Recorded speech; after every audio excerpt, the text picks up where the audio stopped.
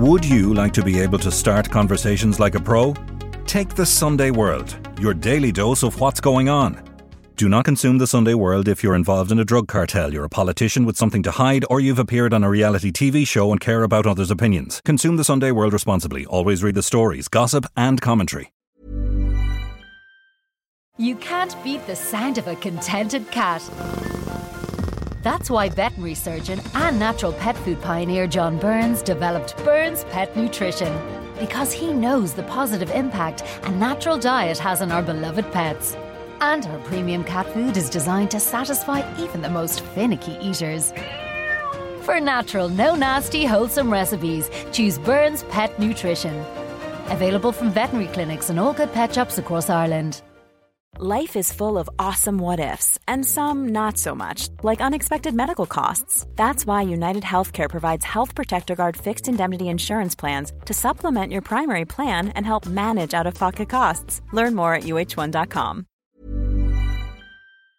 And it turned out he'd been, a serial murderer. I mean, he was a contract hitman and he'd butchered a family when he was a kid and he'd done some pretty horrific things. And it was chilling. And it was hard to put that against the same guy I'd been to a nightclub with and we'd been, drinking a bucket of beer. He was quite a kind of nice guy. I realised, God, this is the guy I was hanging out with. I'm Nicola Tallant, and you're listening to Crime World, a podcast about criminals, drugs and the sins of the underworld in Ireland and across the globe. It's almost half a century since US President Richard Nixon declared his war on drugs, but with 35,000 murders in Mexico and 72,000 overdose deaths in the US since, few believe it to be anything but an abject failure. Journalist Johan Grillo has covered the conflict in his adopted homeland of Mexico for more than 2 decades. He's met the cartel bosses, witnessed the massacres, and even drank beer with a brutal sicario who specialises in beheading his victims. But after decades at the cold face of the narco wars, he sees failures on both sides of the border. And in his new book, Blood, Gun, Money, he details how an iron river of guns flows into Mexico from the US while the drugs pour back out. He tells me how after 50 years of misery, it's high time to leave Nixon's policy behind and for the US to tighten its own gun laws if it wants to ebb the tide of death. This is Crime World, a podcast from SundayWorld.com.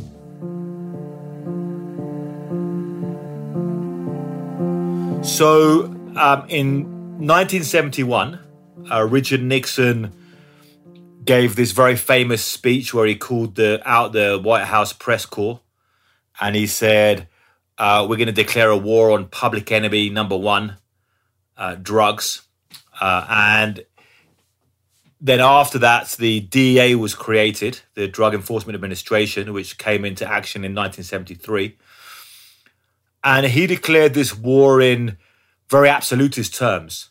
So he talked about this idea that heroin could be banished from American lives. This problem of heroin, which Americans were seeing then, and American middle-class Americans were really experiencing with their children, massive increase in people taking drugs. So he said, we can get rid of this. It's something we can abolish from American life. There will be no heroin. So let's go after this. So the DEA began this long campaign, which they realized, okay, we can't just go after the people selling heroin on the street corner. We need to go after their bosses and their bosses and back to the countries which make heroin and to the people who traffic heroin. And then we've seen 50 years of this long war on drugs play out. And last year in Mexico, 35,000 murders. And in the US, 72,000 people died from overdoses. Yes. So it's not been so successful. Everybody knows it's been a failure, don't they? I think your new book, which is more than a book in my mind, I think you've started to go into the realms of coming up with possible solutions and policies. You're sort of moving away from journalism, even though you've brought with you stories from the ground and stuff, but you're moving into a different level with your journalism in Blood, Gun, Money, because you're looking at ways that are practical to stem this death in the US, these murders in Mexico, and as a result, a lot of things that even happen, the ripple effect comes over here to Ireland. You have taken your subject being guns. Guns are legal in the US, massive gun lobby there that are fighting every step of the way to keep them as open as they are. And it's largely American weapons that are being used by the Mexican narco gangs. Yeah, exactly. United States has the biggest legal gun retail market in the world by far. The last count found about 393 million guns in civilian hands in the United States, which is more than the next 25 countries combined. It's likely above 400 million now. And those guns from the legal market then move to the black market. They move to the black market inside the United States, and they move internationally. So inside the United States, you see guns being trafficked to people who are not allowed to have guns, such as criminals with, as the Americans say, felony offenses. People who have been done for serious crimes are not allowed to have guns, but they buy guns in the black market. So if you look at most of the gun homicides inside the United States, and in cities such as the real murder capitals like Baltimore, Maryland, most of them are carried out with illegal guns that have been trafficked there. Now in Mexico, where there is only one legal gun shop in the country, run by the army, and you have to go in there with 7 pieces of ID, there's this huge iron river of guns flowing from the United States market into Mexico.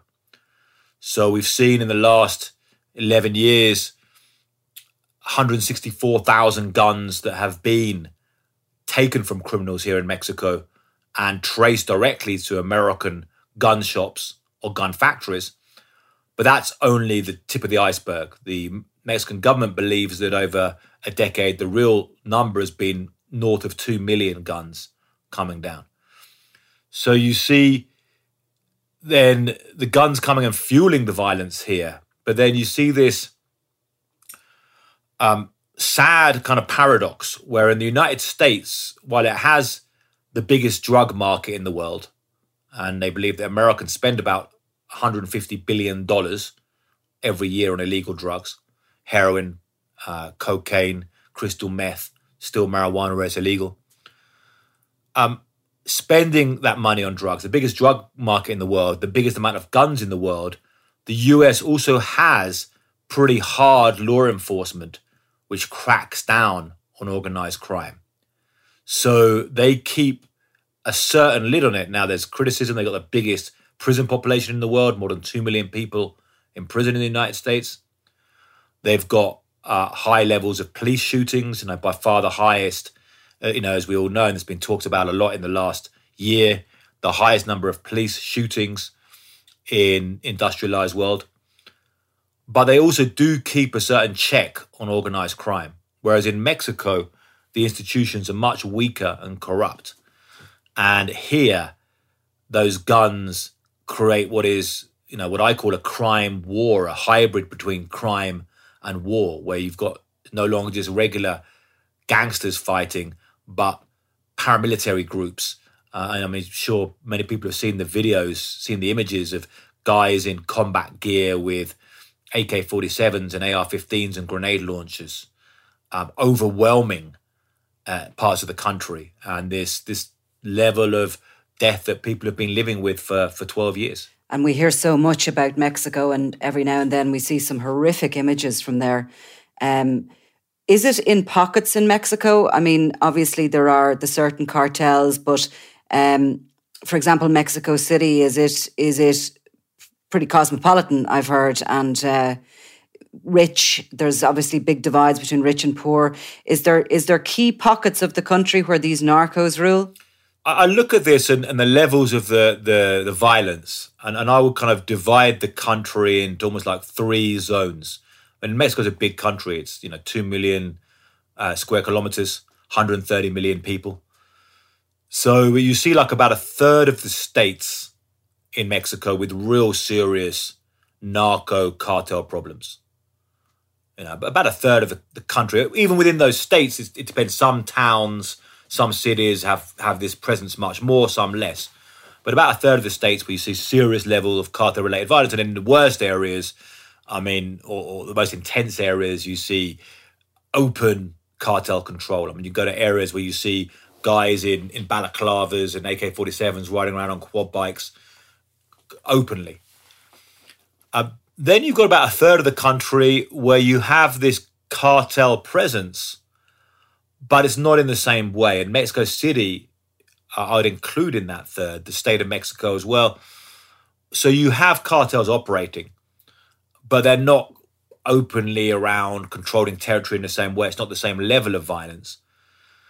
And Mexico City does have the same level of murders as some US cities, not the worst US cities, some US cities.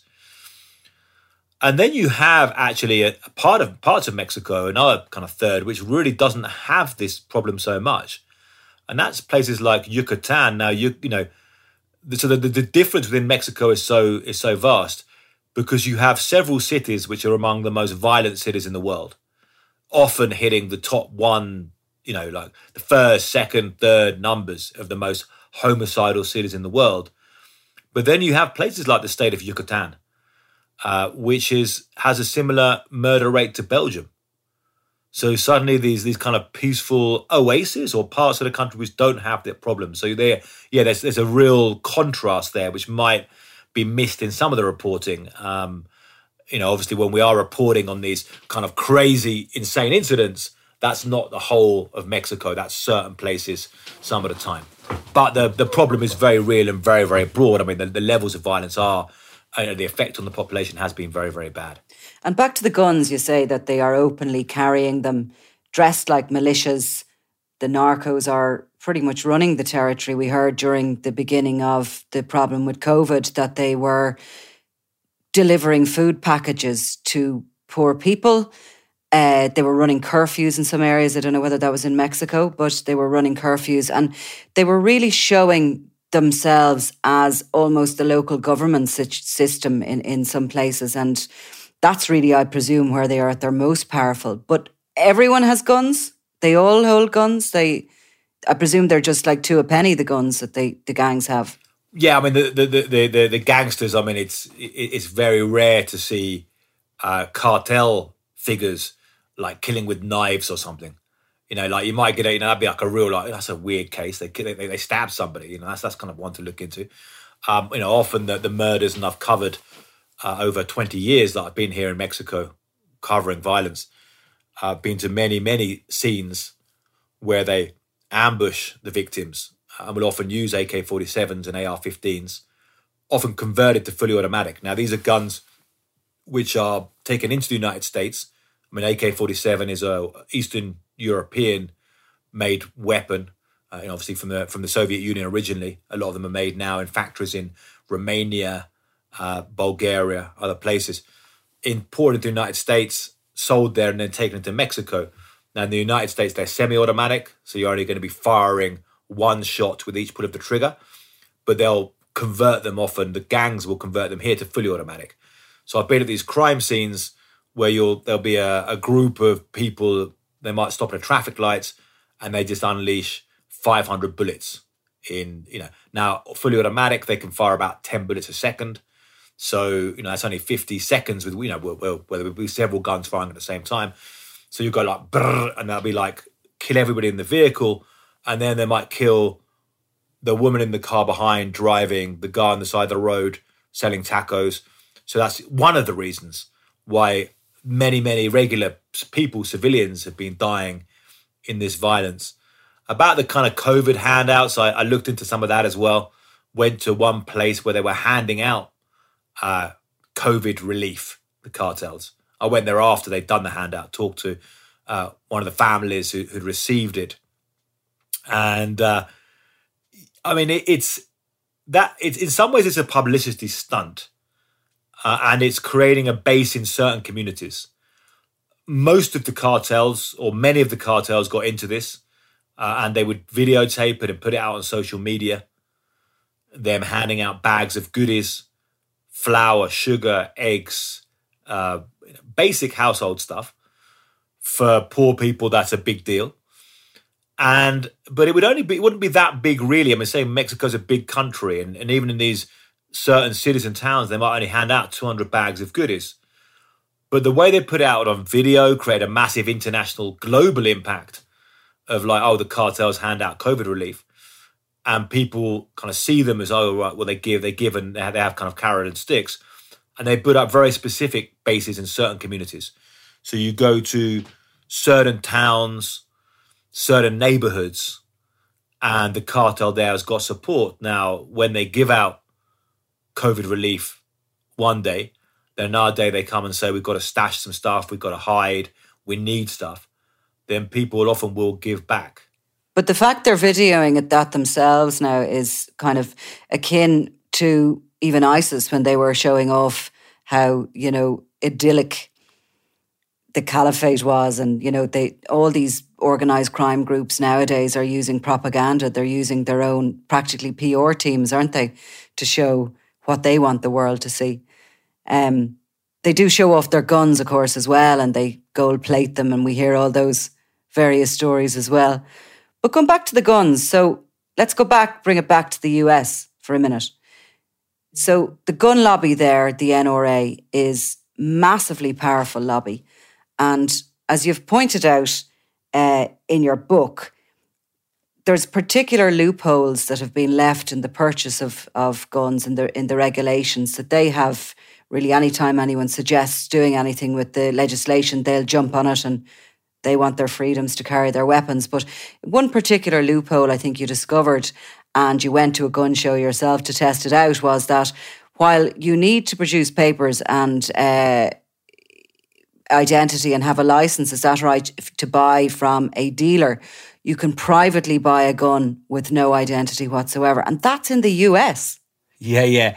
I mean, so when you get into US gun laws, American gun laws, a lot of people might have the impression, the gun's illegal there, anyone can buy a gun. It's not quite as simple as that. Actually, there's a real complicated kind of mosaic of legislation. You have the Second Amendment, the right to bear arms, but that's actually interpretation and discussion about that. What does that mean? Is it the right to have any gun you want? Can you buy a tank? Or what level of gun can you have? Can a criminal buy a gun? Can somebody who's mentally ill buy a gun? So there's this discussion about exactly what that Second Amendment means. Then different states, different cities all have their own different regulations and laws. So, but you have this what was approved before, these certain restrictions, and these came in 1968 with the Gun Control Act then, which is really part of the legislation, saying that, okay, criminals cannot buy guns. We decide that then. Mentally ill people cannot buy guns. And this was after some of these high-profile shootings, JFK, Martin Luther King, various things happening back in the 60s. Also the Black Panthers going into the state Congress in California, Sacramento, California. So you have this, and you have this form that's filled out and an instant background check. So if you go in to buy a gun, they say, okay, we'll give you a check and we need to see some ID. And that's the basic rules for people buying guns in most places in the US. Now, when I went into a prison in Ciudad Juarez to interview a gun trafficker bringing the firearms into Mexico. And we interviewed a guy who'd been bringing in a very large amount of weapons over several years before he was caught by the military because his cousin grassed up on him. Otherwise, he said he would have still been doing it. And he would drive over the border from Ciudad Juarez to El Paso and then drive to Dallas, which is about a 10-hour drive, and go to gun shows there. And he would describe it. He would say, there's a black market at the gun shows where you can buy with no ID. You look around, you find someone just selling no paperwork at all. Here's cash, give me the guns. And he described it as a black market. So we did the drive from El Paso up to the gun show in the Dallas area in a town called Mesquite, which is known as the gun show capital of America. That was what Breitbart News called it. And we went in there with the hidden recorders and tried buying, and first of all found the people who said, no, you need ID. Then we found people who said, no, we're private sellers. So it's like I'm a private collector. It's like, it's like if I'm selling old records at a record fair, I don't need a license to sell records. I'm like a collector. But then some of these people had, and this guy said, we had it on tape, they said, these are brand new guns, unfired. And they had big piles in boxes, in like new boxes of AR-15s. But they said they're like private sellers. So they had this loophole, which people then abusing. And what they can do, which is very cynical, is they can go to shops, buy new guns, or from a distributor, buy new guns, and then sell them to people who can't buy guns legally and make their money that way. So this guy we interviewed was driving every weekend, buying a dozen or so guns, mostly AR-15s, about $600, $700 a pop he'd buy them for in the US, sell them for over $2,000 in Mexico. So you can do the maths there. He started making big money, buying himself a house, cars, all of this. And his story, Eoin, was interesting in the beginning because he didn't really intend to get involved in it. Sure, he didn't. He wanted to kind of make an honest living, but couldn't. Yes, I mean, like a lot of these things of why people get into crime. I mean, it's not always purely poverty. That's because you get like, and there's people I profiled in the book as well. A guy who was a pilot flying drugs and guns, and he was like an upper middle class Mexican guy who kind of got his pilot's license and then got into all this stuff. It's not always extreme poverty, but in the case of this guy, I profile smuggling guns. He got his wife pregnant very young. He was working on building sites for the council, making about $10 a day or so. By the time you're buying milk and nappies and that kind of thing, you've got very little left. And he had permission to go to the United States and would go there, buy goods and sell them back home. And then because his town was very, very narco gangster kind of town, he didn't want to get into that. He didn't want to, because he saw friends who got into it and they would get killed and be killing people, and he didn't want to be into that kind of murder business. But the friend said, "Can you're going up to Dallas? Can you go and buy me an AR-15?" He said, "Okay, I'll go and get it for you." Found out how to do it. The guy gave him money and they said, "Go out there again, buy me, this time buy me 10." So that's how he kind of got into this, and the money was just too easy and too good. So suddenly he was like living it large, saying he had his wife and he had other girlfriends, cars, motorbikes, living it large for a couple of years, and then we talked to him in prison. So it didn't last that long, and in that time he sold a bunch of guns which were used to kill a bunch of people. He's probably a classic example of somebody getting lured into the drug world, whether it was for necessity in the beginning and then turned to greed. But, I think there's this time when I'm sure it's like trying drugs for the first time. And after that, they seem to chase the dragon with the money, with the lure of all the money. And it always just ends up bad, doesn't it? I mean, I have yet to find people in the drug game that have come out of it unscathed, happy, and, looking forward to a retirement with just enough money. They just don't seem to be able to walk away from it once they do go in, do they? Yeah, I mean, most, a lot of these, once you get into working with a cartel, it doesn't come out with a good retirement package. No. With a good, like severance. There are people who try and break out, and obviously once you're involved and a lot of things, because then you know people, corruption, faces, all of this kind of stuff. Then people don't necessarily want to let you go and say, "Oh, that guy's out now and he's just living a nice life." Now there are people who play this game better than others. There are, I've been 20 years here. talk to many, many people in this business at all kinds of levels, and you do suddenly find people who are like living in these like middle-class houses, keeping more of a low profile, and people who are involved in moving drugs but are kind of doing this in a slightly smarter way, not living in a big man. I mean, so like some of the big narcos, I mean, the classic stories about them living in these mansions with tigers and lions, those are true. There are people who are doing that.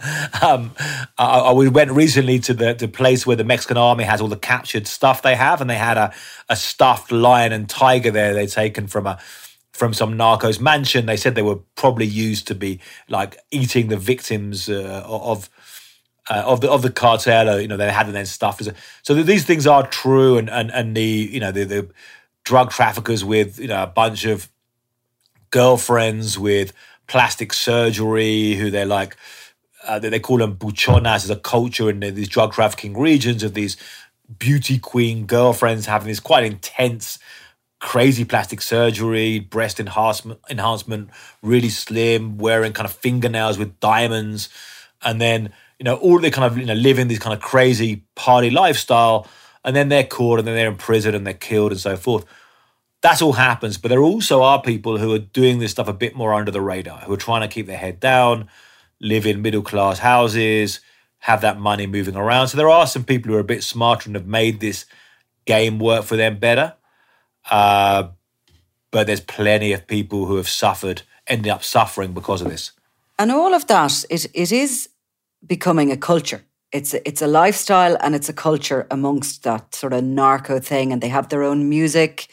And we see all the young kids even here getting involved in drug dealing, and they're all over Instagram, and they're all over, not Facebook, but they're TikToking, they're doing all this sort of stuff, showing off their clothes, and it's a lure, but it's a culture. It's almost a culture now, and it's been really deeply ingrained.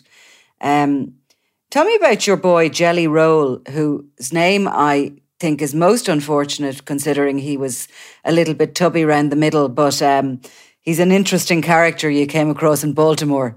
Yeah, sure. So I went to Baltimore, Maryland to research, I've been down here covering this stuff in Mexico for years, but wanted to look at how it was really working, connecting to the United States. And this is the same black market of guns. I mean, the black market of firearms, the black market of drugs. These are international things.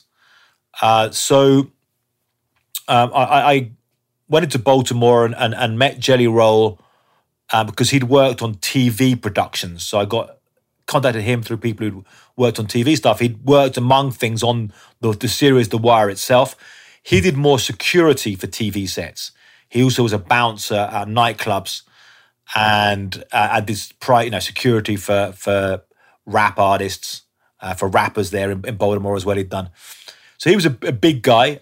He was tubby, but he was also strong, and he played American football. And he introduced me to firearms traffickers in Baltimore, and also other people. A guy called Coleon, who I profiled, who was open, talking on the record, who'd been convicted of murder when he was 15, been in prison, and now was come out and was doing these things called no-shoot zones.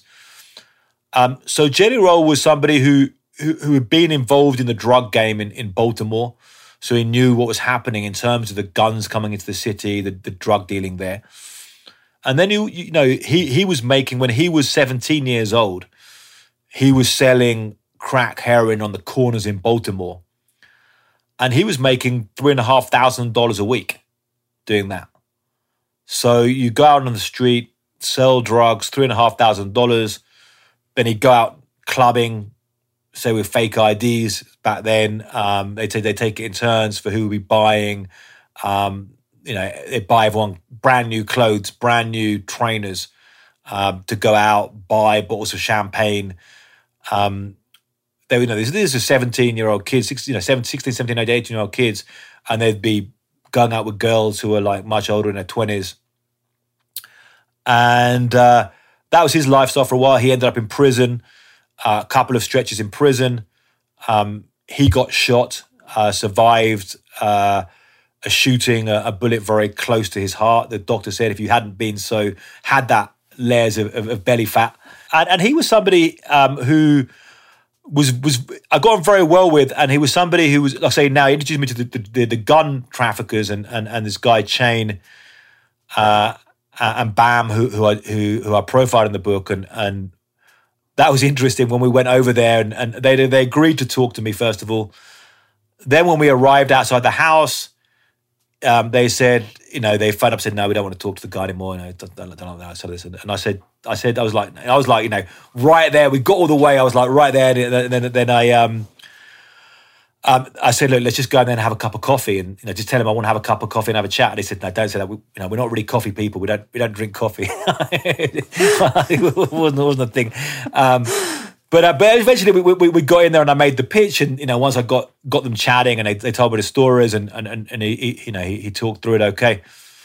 Another one of the characters I met there was one of the Barksdale family, and when he first said we're going to go and meet Mr. Barksdale, and I was like, you're joking. I didn't know the Barksdales are the characters in the TV series The Wire. But then I realized they were real people. They'd used actually the name Barksdale, which is a real name of a drug dealing family in Baltimore. And they used that name. And we met one of the Barksdales who was in this series called D'Angelo. His real name was Dante Barksdale. And he was talking about the series. Now they killed him in the second series and all these different things. He actually told me then he was wanted to write a book about his life, and I was like, oh, yeah, if you need a thing about ideas. He tragically was shot dead about 2 weeks ago. He was shot dead after his book was released, and I think perhaps whatever the idea that he was telling the story, seen as being a snitch, a grass. And he was shot dead. So that was something which made some big news. Dante Barksdale being shot dead. But Jelly Roll was somebody. One of the things that was interesting about him, I was talking to him about how he sees his life now, and about how the things that he's done which are bad and feeling guilt. And it's one of the kind of things I'm interested in, talking to gangsters, how they process their guilt when they kill a bunch of people or when they do these things. And Jelly Roll was saying he felt very guilty about all the heroin he'd sold. Now, it's funny, it actually kind of surprised me in a way, because I didn't think that much about guilt about selling drugs. I thought guilt about when you go around and murder people and decapitate people and that kind of stuff. But in a way, selling drugs, a lot of people, it's like you're selling a product. But he said he did feel guilt about that quite deeply, about people who died from that heroin, people who got sick from that heroin, and especially because a lot of it was people in his own community. So he said a lot of drug dealers are like that. You actually, when you kind of talk to them, they feel that. He said to me, I haven't said this before, but yeah, I feel bad about this. There's a sort of shared guilt about selling a product to willing customers, isn't there? And then, murder is a different thing altogether. What age was Jelly Roll? Because I find sometimes in their 40s, people who've had a long career in the drug business do start considering life and where they're at and maybe what they've contributed to the world. Yeah. No, we're exactly the same age. In fact, we're both in our mid 40s, mid to late 40s. Yeah. And yes. So it's that age. People come through, and I mean, like, talking about this guilt. I mean, when I have interviewed a lot of the gangsters in Mexico and Latin America who have committed pretty horrific crimes, including things like decapitating people while they're still alive. And so there was this guy, Fresa, who also talk about in Blood Gun Money, who was a guy I knew. I met him a few times and hung out with him, went to nightclubs with him in Honduras. Before I finally got his story out, and it turned out he'd been, a serial murderer. I mean, he was a contract hitman, and he'd butchered a family when he was a kid, and he had done some pretty horrific things. And I think he felt guilt about it, and he kind of repressed it as well, in the idea of saying, well, I grew up, and he basically was abandoned as a kid and was like, I grew up really hard. I was like, I had it really bad. I had to do this stuff. I had no way out. But also did feel a certain, I think, guilt and bad about what he'd done. And I mean, he described to me when they have contracts and they would specifically want the person to be decapitated. That would be part of the contract. We want to have that person suffering. We want you to video the guy being decapitated. And he would describe how it was done, how the person would be like, suddenly what their face would be like when they realized it was going to happen, how they would react, kind of physically, how their body would move, how even when the life went out of them, you'd see them kind of body twitching for a second, like there was still that kind of nerves moving around. So you kind of describe this stuff, and it was chilling. And it was chilling. And I remember we were filming that on video. The cameraman was saying he was physically feeling sick as he was describing this stuff. And it was hard to put that against the same guy I'd been to a nightclub with and we'd been drinking a bucket of beer. And he was quite a kind of nice guy. I realised, oh God, this is the guy I was hanging out with. But then that was the last time I saw him was in 2017. And then in late 2018, I got a phone call from a journalist friend who introduced me, who grew up basically with this guy, knew him from growing up. He said he'd been murdered. Fresser himself had been murdered. And one of the kind of sad things about that is he grew up abandoned. He had 2 children. Part of it was kind of this idea, I want to give them this kind of middle-class lifestyle, which he was achieving through really horrific stuff he was doing. Then they ended up being orphans with a murdered dad. But I talked to him about guilt and about churches and religion and stuff, and he was like, a thing he said, I don't know if there is forgiveness for people like me for the things I've done. So you're kind of feeling that feeling of being damned, of damnation. And it kind of was kind of getting into that kind of religious idea of how people can kind of process that, I find interesting. Because part of this is a kind of failure of societies. The people are doing this kind of stuff. The kind of is a certain kind of failure of morality, I think, of why people are doing this stuff. Yeah. I mean, there's no doubt about it. When you stand back and you look at how you have taken the gun and you've studied the gun with all these stories that you know and all these people you meet, literally there is a flow of guns going into Mexico. There's a flow of drugs coming back out. And on both sides, there are people suffering, dying, horrific deaths. And yet we still, as people, as humanity, we demand coke. We demand this drug that is fueling it all. And, the likes of the gun lobby in America, the politicians in America are facilitating it somewhat. The banking systems are facilitating the movement of the money.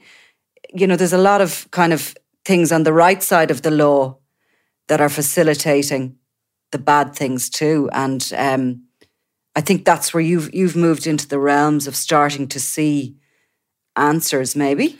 I mean, I try. I mean, I find it very frustrating in some ways covering this, as I'm sure you do as well.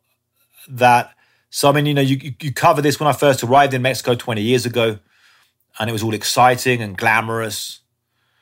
And then you just see so much pain and the stories, like one of the stories I have in there, again, of a mother whose son was taken away at gunpoint and disappeared. He worked in customs, so maybe there'd been an issue there because he hadn't let somebody's drugs come through, or who knows what happened. But he was in his girlfriend's house. A bunch of guys came in with guns, took him away and the girlfriend.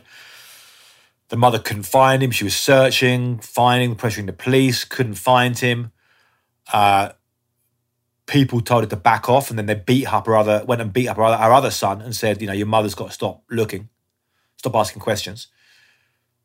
So he left the country, and she said, I can't stop. I've got to find out what happened to my son. I can't leave this. They were on a march. Various mothers of people who disappeared were on a march on Mother's Day. And then a car rolled up and a guy came out and gave them a map, like a hand-drawn map, and said, check out this place. They went to the police. The police didn't do anything, so they went there themselves, and it was a cow field next to a residential neighborhood. And they began just digging up a bunch of mothers have lost kids, disappeared kids, went digging up the earth and started finding bones, skulls. Eventually, prosecutors had to come in, the government had to come in and take over. They found more than 250 bodies in this place. When I talked to her, it was after they discovered this and she was still searching. Then 2 years later, her son's remains were identified in this mass grave, which is the biggest mass grave found in Mexico in recent history. Another detail about that mass grave is that backs onto a regular housing estate. So a housing estate, kind of an attempt in Mexico at a middle-class housing estate, a kind of an attempt at, kind of houses with basketball hoops and kiddie bicycles and stuff. And as the bodies were being dug up, the smell of death, which is, tragically, I've been around too many places where you smell corpses and bodies now, and they have this kind of really distinct smell that comes out of decaying human flesh. And that was coming out on this housing estate. So they started saying, we've got to do something and we can't carry on. I mean, again, that really kind of brings it home. So seeing this kind of tragedy, you think, well, I can't just cover and talk about the glamorous stories about this stuff. We've got to try and talk about the bad stuff, but also look for the solutions. What use is us covering all this stuff? So there's the issues of now the guns, and when you start to see not the idea of banning weapons in the US and saying, you've got no right to bear arms, but just saying this basic stuff like, how is it that this guy goes into, as well as the universal background checks or the private sale loophole, you have this issue of straw buying, where what is you pay somebody to go and buy a gun. And you pay them $100, $50 to go and buy a gun because there's not much comeback on this. And people are walking into shops and buying 10 AK-47s and giving them to the cartel. And how is that happening every day? As we speak, this stuff is happening. And how come that kind of stuff can't be stopped? How come just like blatantly these guns pouring over the border to people who are doing this really horrible stuff is happening? And how come politics cannot fix this? So, it's trying to point out to solutions. Also with the drug thing as well. The drug thing, I feel the debate about drugs has moved on now massively in 20 years. 20 years ago, even 10 years ago, you'd mention, how about the idea we've got to look at drug policy reform? People say that's a non-starter. Now we've got marijuana legalized in a bunch of places, but still it's very frustrating. Still it's very hard to move forward with the real policy. Still, you've got in the United States, 90% of people who need rehab are not getting rehab, according to the American Medical Association. So still they're not really treating people who have addiction problems in a way. So it's. I propose stuff. I hope. There's other people. There's good activists out there that are looking for good stuff.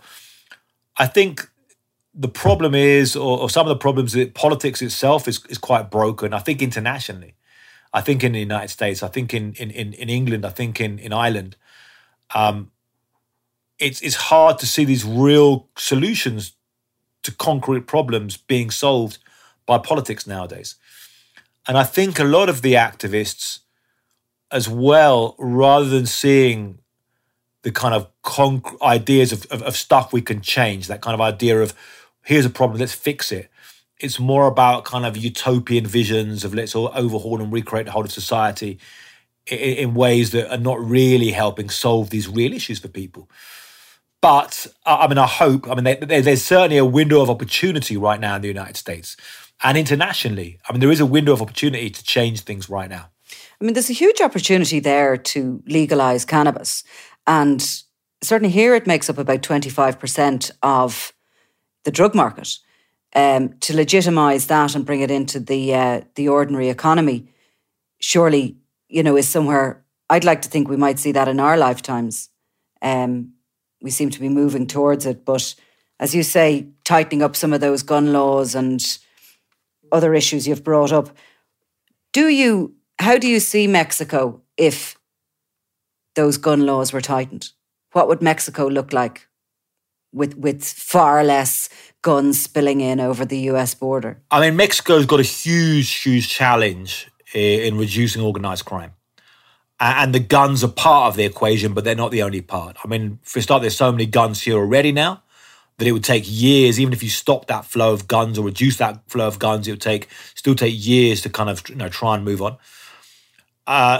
We have horrific problems with corruption, like in terms of you saw recently the case of a general who in the United States was accused of drug trafficking and then hit over the border and then charges were dropped. A public security secretary who was the kind of one of the real architects of the drug war here is currently in prison in the United States on drug trafficking charges. So you've got huge problems there to deal with. And you've got these huge issues with the young people in these neighborhoods who get recruited by the cartels. But if, you have to look at a comprehensive solution and reducing the flow of guns is part of that. Over time, it can make a huge difference. And it's not only, and people say, well, they get guns from anywhere, but it's about pushing the prices up of how much they would have to pay for guns. And, one thing is like saying, well, they're going to find some kind of firepower from everywhere. And maybe you could say, well, in Ireland, people are going to find guns. But you haven't got a situation in Ireland where every, mad criminal in Ireland has got an AK-47. And imagine what Ireland would look like if that was the case. Some of these people who are like out of control, young, blood-hungry criminals all had AK-47s, RPGs, grenades, or everything they wanted. Imagine what that would look like. And then you see this filtering down into all levels. So that the fact that you have such an abundance of guns. Now, one thing they do, which I look at as well in the book, is how guns filter down to children, basically. I mean, young teenagers. So you have the cartel guys using guns, and then they use a gun in a bunch of crimes, and it becomes, a very bit of a hot weapon because they can be traced to like some high-profile murders. Maybe they use it to kill a politician, maybe they use it to kill a police, high-level police guy, other kind of high-profile murders. So they'll get rid of the gun on the street, and they'll sell it real cheap. They'll sell the gun for like $100 because it's they call it a burned gun. So then they'll sell that to some teenage gang members, get these guns. So this guy, actually a rapper from Ciudad Juarez, so I've known for some time, was talking about this and how, they'd buy these cheap guns when they were young teenagers. And there'd be guns around the school. They're like some kid in their class comes in with a gun to show off that he's got. So then they like hold him down, give him a headlock and take the gun off him. And that kind of stuff happening. And then you get these young kids shooting, carrying out multiple murders. A bunch of young, child soldiers, you can call them. There's another kid I look at, his nickname was Juan Pistolas, Juan Pistol. And he became famous. There was like songs about him floating around in the street, this guy, Juan Pistol, and then he had his head blown off by the military when he was 16. He was recruited when he was like 13. So what that effect means as well. So if you really got to, tighten the flow of guns, that's a beginning of change. And then there's other stuff. Mexico's got to work hard. It's a very, very challenging situation. But how can you even begin? How can another big issue here is the 50 caliber rifles. So these are the rifles, like the Browning, Barrett type rifles, which fire 50 caliber bullets. So these are bullets which are the size of Coca-Cola bottles, size of small knives, which are used in the military for like piercing through armor. So you could pierce through an armored carrier, pierce through a lot of vehicles. And they buy these in the United States, in shops. $10,000 plus, bring them down, and they'll use these to fire on military and police convoys. And this is very documented. There's in this uprising in Culiacan in 2019, which is a crazy story, when they rose up to free the son of El Chapo.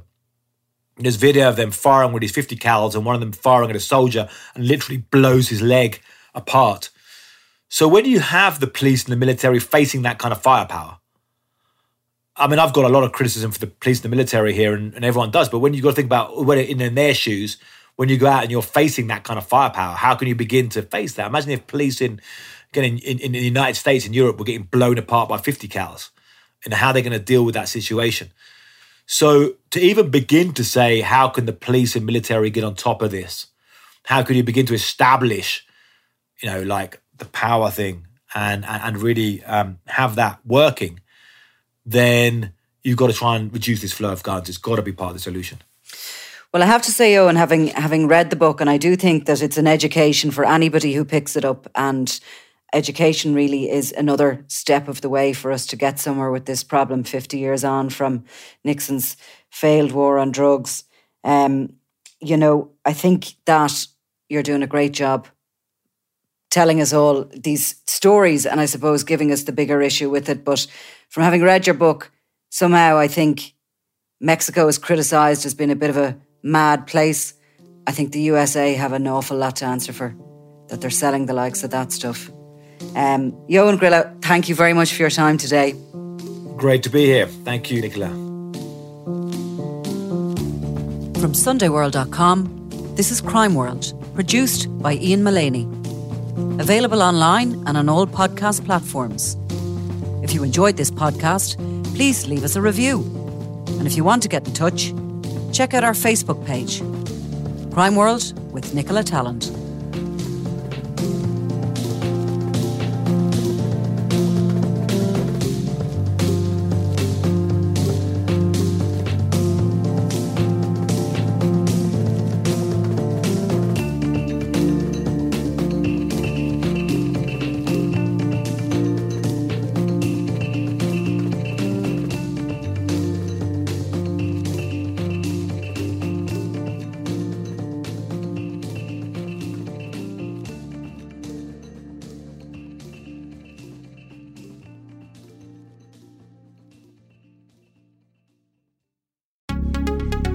Would you like to be able to start conversations like a pro? Take the Sunday World, your daily dose of what's going on. Do not consume the Sunday World if you're involved in a drug cartel, you're a politician with something to hide, or you've appeared on a reality TV show and care about others' opinions. Consume the Sunday World responsibly. Always read the stories, gossip and commentary.